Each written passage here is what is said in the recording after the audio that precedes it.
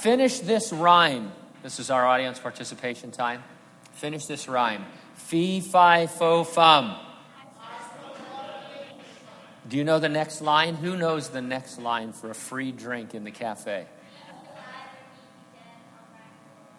That's exactly right. I didn't mean that about the drink, but no, I do. Be he alive or be he dead, I'll grind his bones to make my bread.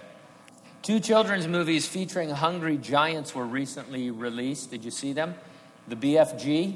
Unlike the big friendly giant, the evil giants want to eat humans. They have names like Blood Bottler, Man Hugger, Flesh Lump Eater, Child Chewer, Meat Dripper, Bone Crusher, Gizzard Gulper, and Butcher Boy. Your typical children's movie right there. In Trolls, how many saw Trolls? Terrible movie. The Bergens are large creatures who never feel happy. They discover, though, that they can feel happy for a moment if they devour a troll. The Bergens put the trolls in their tree in a cage, and they hold an annual festival called Trollstice, in which each Bergen gets its feeling of happiness by eating a troll. Do you see a pattern among giants? It might surprise you. This idea that giants eat people comes from the Nephilim of the Old Testament that we've been talking about. If you missed our last study in Genesis, let me try to quickly catch you up. In Genesis 6:4, we read, "There were giants on the earth in those days, and also afterward, when the sons of God came into the daughters of men, and they bore children to them. These were the mighty men who were of old, men of renown." The word giants translates to Nephilim. They were a race of superhuman beings of great stature that were produced by fallen angels marrying and mating with human females. They were a primary reason for the global flood, wiping out all of humanity, save Noah and his family. The fallen angels were corrupting the DNA of the human race in an attempt to prevent the birth of the promised seed of the woman, the Savior, Jesus Christ. Now we see Nephilim, lots of them, post-flood in the Promised Land. It seems their strategy there was to prevent Israel from possessing her land. We talked a great deal about that. You remember when the children of Israel sent the spies, Moses sent the 12 spies in to spy out the land. Their primary discovery and that kept them at bay was that there were giants in the land, that we were like grasshoppers in their sight, and they didn't believe that they could prevail. And so there were giants. And so now back to fee, fi, fo, fum. By all extra-biblical accounts, and by that I mean history around the time that we're talking about, the Nephilim ate the flesh and drank the blood of humans. One researcher of ancient texts on the subject summarized saying this, and I quote, "Their crimes, which include murder, cannibalism, and the consumption of blood, were driven by their insatiable appetites." It's like in the movies when Frankenstein or somebody makes a creature and then they have high hopes for it, but it usually goes wrong. There's usually some problems. They're not quite what you think they're going to be.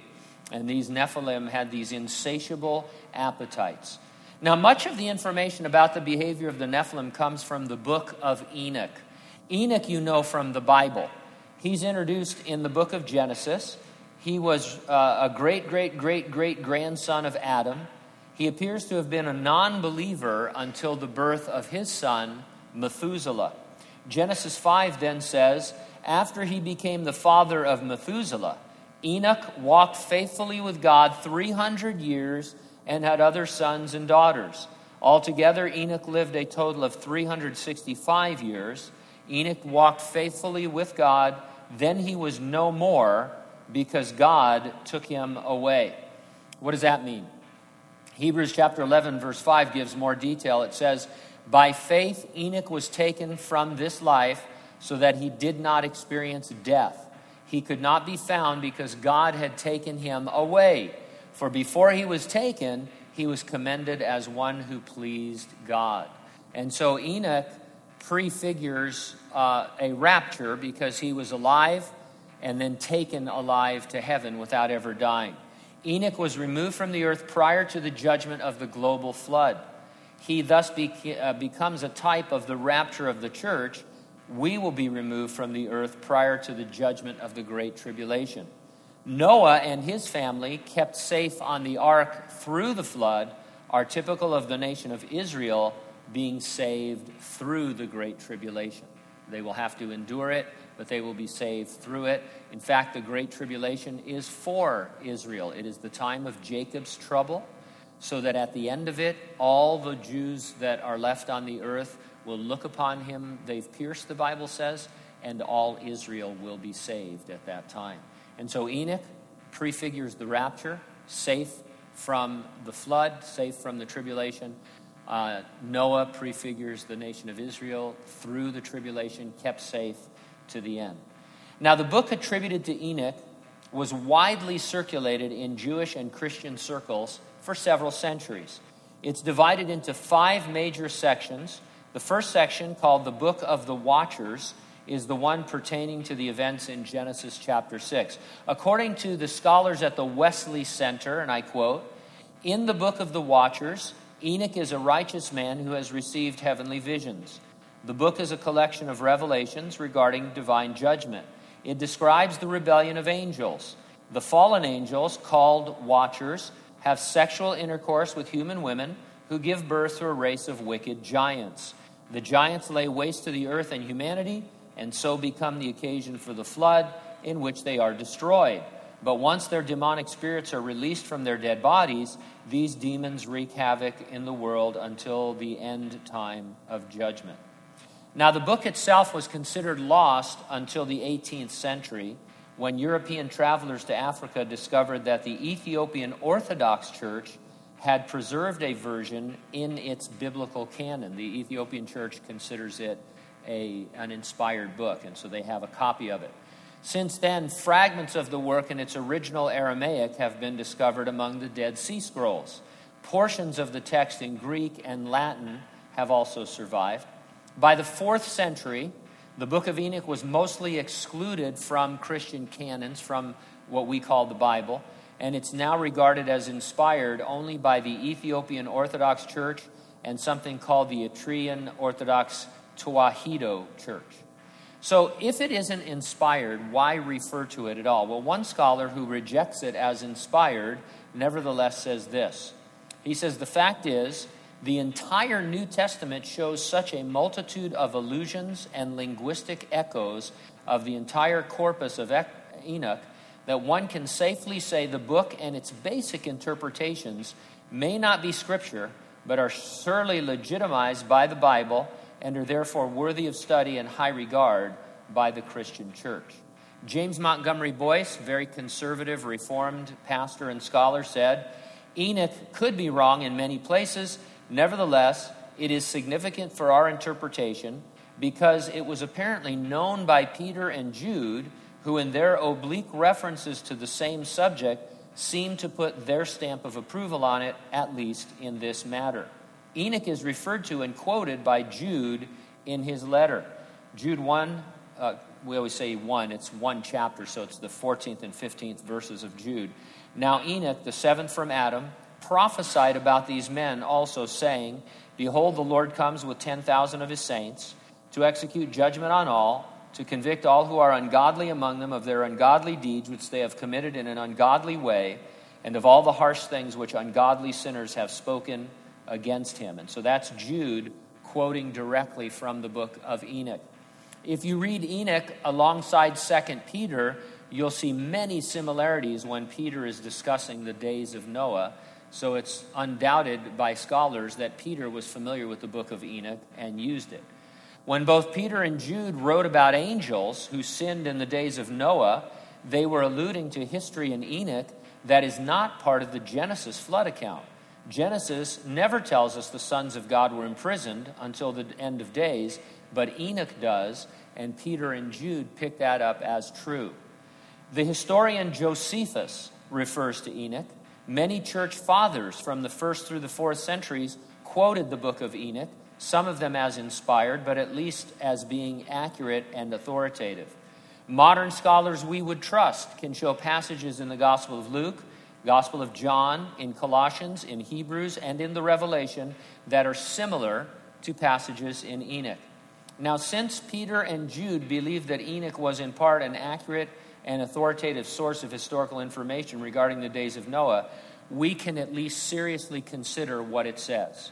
We're not saying it's scripture or that it should be in the Bible or anything like that, but it's clear it was a very influential book, and that in some cases, these men inspired by the Holy Spirit took it as authoritative and accurate in terms of the history.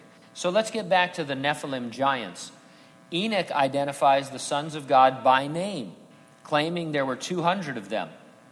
Collectively, he refers to them as the Watchers, whose mission it was to watch over human beings but not interfere. If you're like me, you hear this and you say, Gene, you're getting so weird. What do you mean, the Watchers? I mean, this sounds crazy, but it's interesting. Watchers is, in fact, a title that appears as a description of supernatural people in the Bible. Daniel 4:17 says this decision is by the decree of the Watchers, and the sentence by the word of the holy ones. And so usually we read that text and we think, I don't have any idea what that's talking about, so let's just ignore it. But if you were a Jew and you had read the book of Enoch, which all Jews had done, you would know what Daniel was talking about. He was making a reference to those angels, fallen angels, that Enoch identified as the Watchers. Also in Enoch, one of the Watchers is named Azazel. He is, in fact, the worst of them. Azazel appears in Leviticus 16, verse 8. Now, what I mean by that, the word appears there, but it's translated into our English Bible as scapegoat, because it's talking about the Day of Atonement when the scapegoat is sent out into the wilderness. But the word is Azazel, and the Jews in Jesus' day understood that it referred to the fallen watcher by that name, that it was the name of a demon and not the name of a goat. And so if you think none of this has any biblical basis, it absolutely does. Now, we started by describing the Nephilim as eating humans. Enoch reads, and by the way, I'm going to get to my point. I do have a point in all this. There's a really fundamental, very exciting, interesting point, so hang with me. I mean, this is interesting, right? But I do have a more interesting point. We started by describing the Nephilim as eating humans. Enoch reads, now we're going to be able to quote from Enoch because we think it has some authoritative value as a book of history. So Enoch says, the women became pregnant and gave birth to great giants. They ate the labors of men. As men were unable to supply them, the giants grew bold against them and devoured the men. They began to sin against birds, animals, reptiles, and fish, and to eat the flesh of each other even, and they drank blood.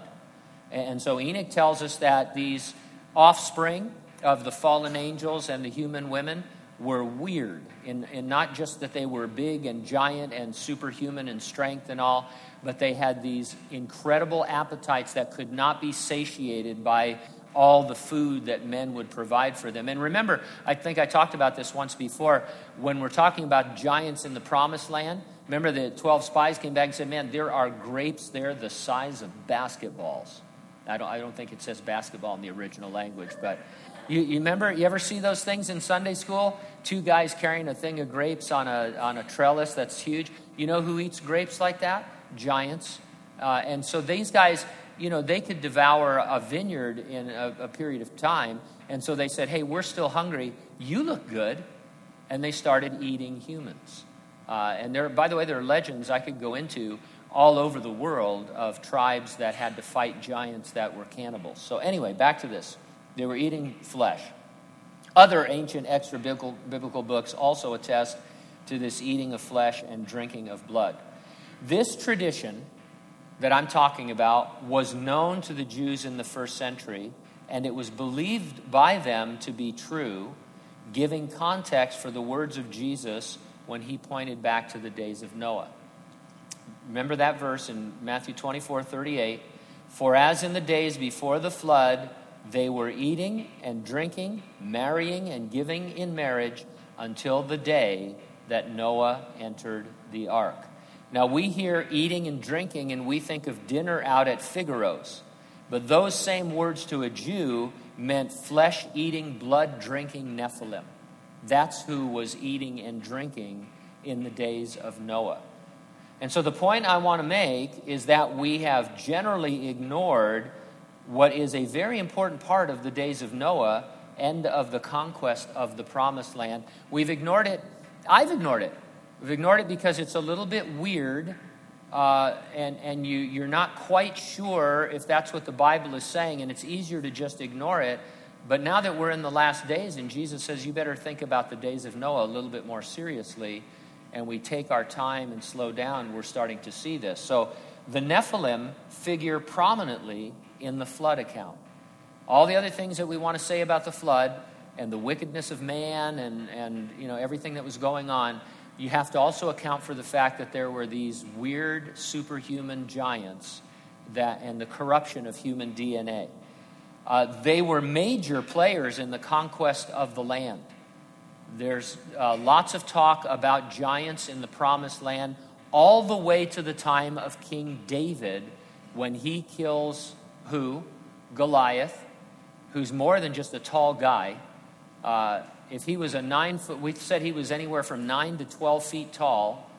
No human being has ever gotten that tall, and the tallest human being can barely move at 8 feet tall.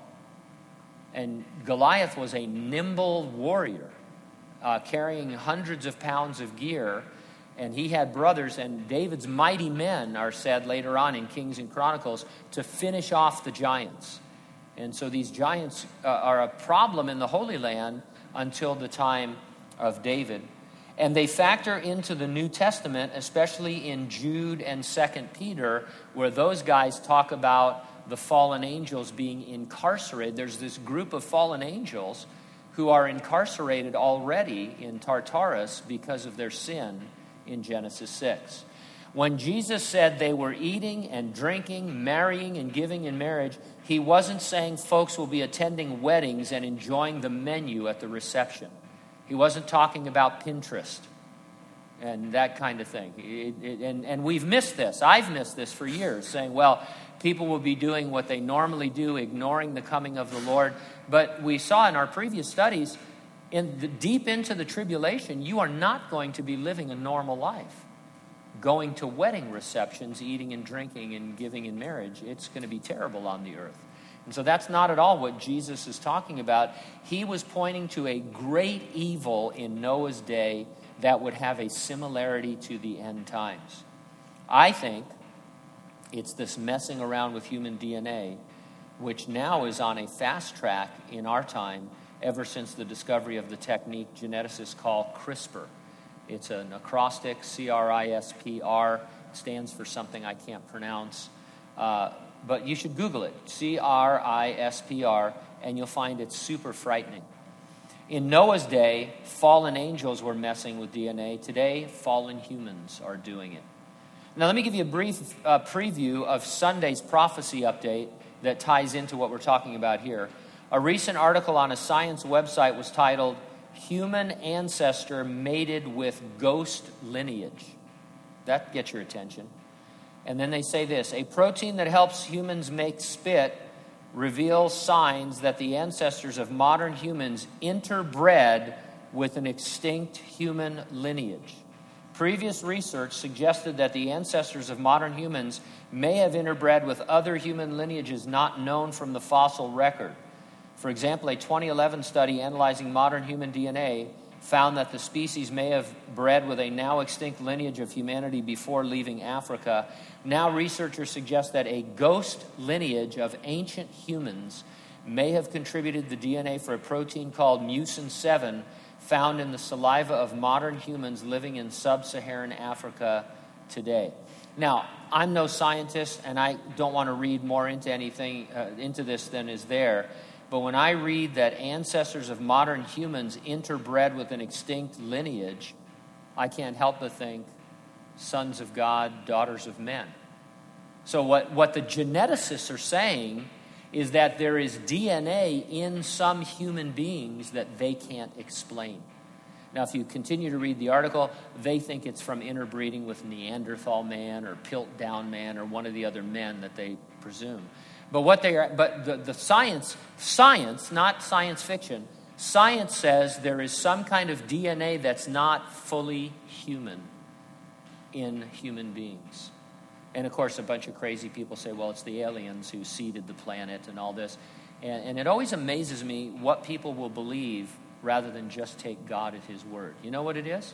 It's fallen angels that mated with human females, which was one of the reasons for the flood. And so Jesus said, guys, as it was in the days of Noah, that's what it's going to be like in the last days before I come. And guess what? That's exactly what's happening. Once you see what was really going on in the days of Noah, that's what's really going on today. And I say, even so come, Lord Jesus. Amen.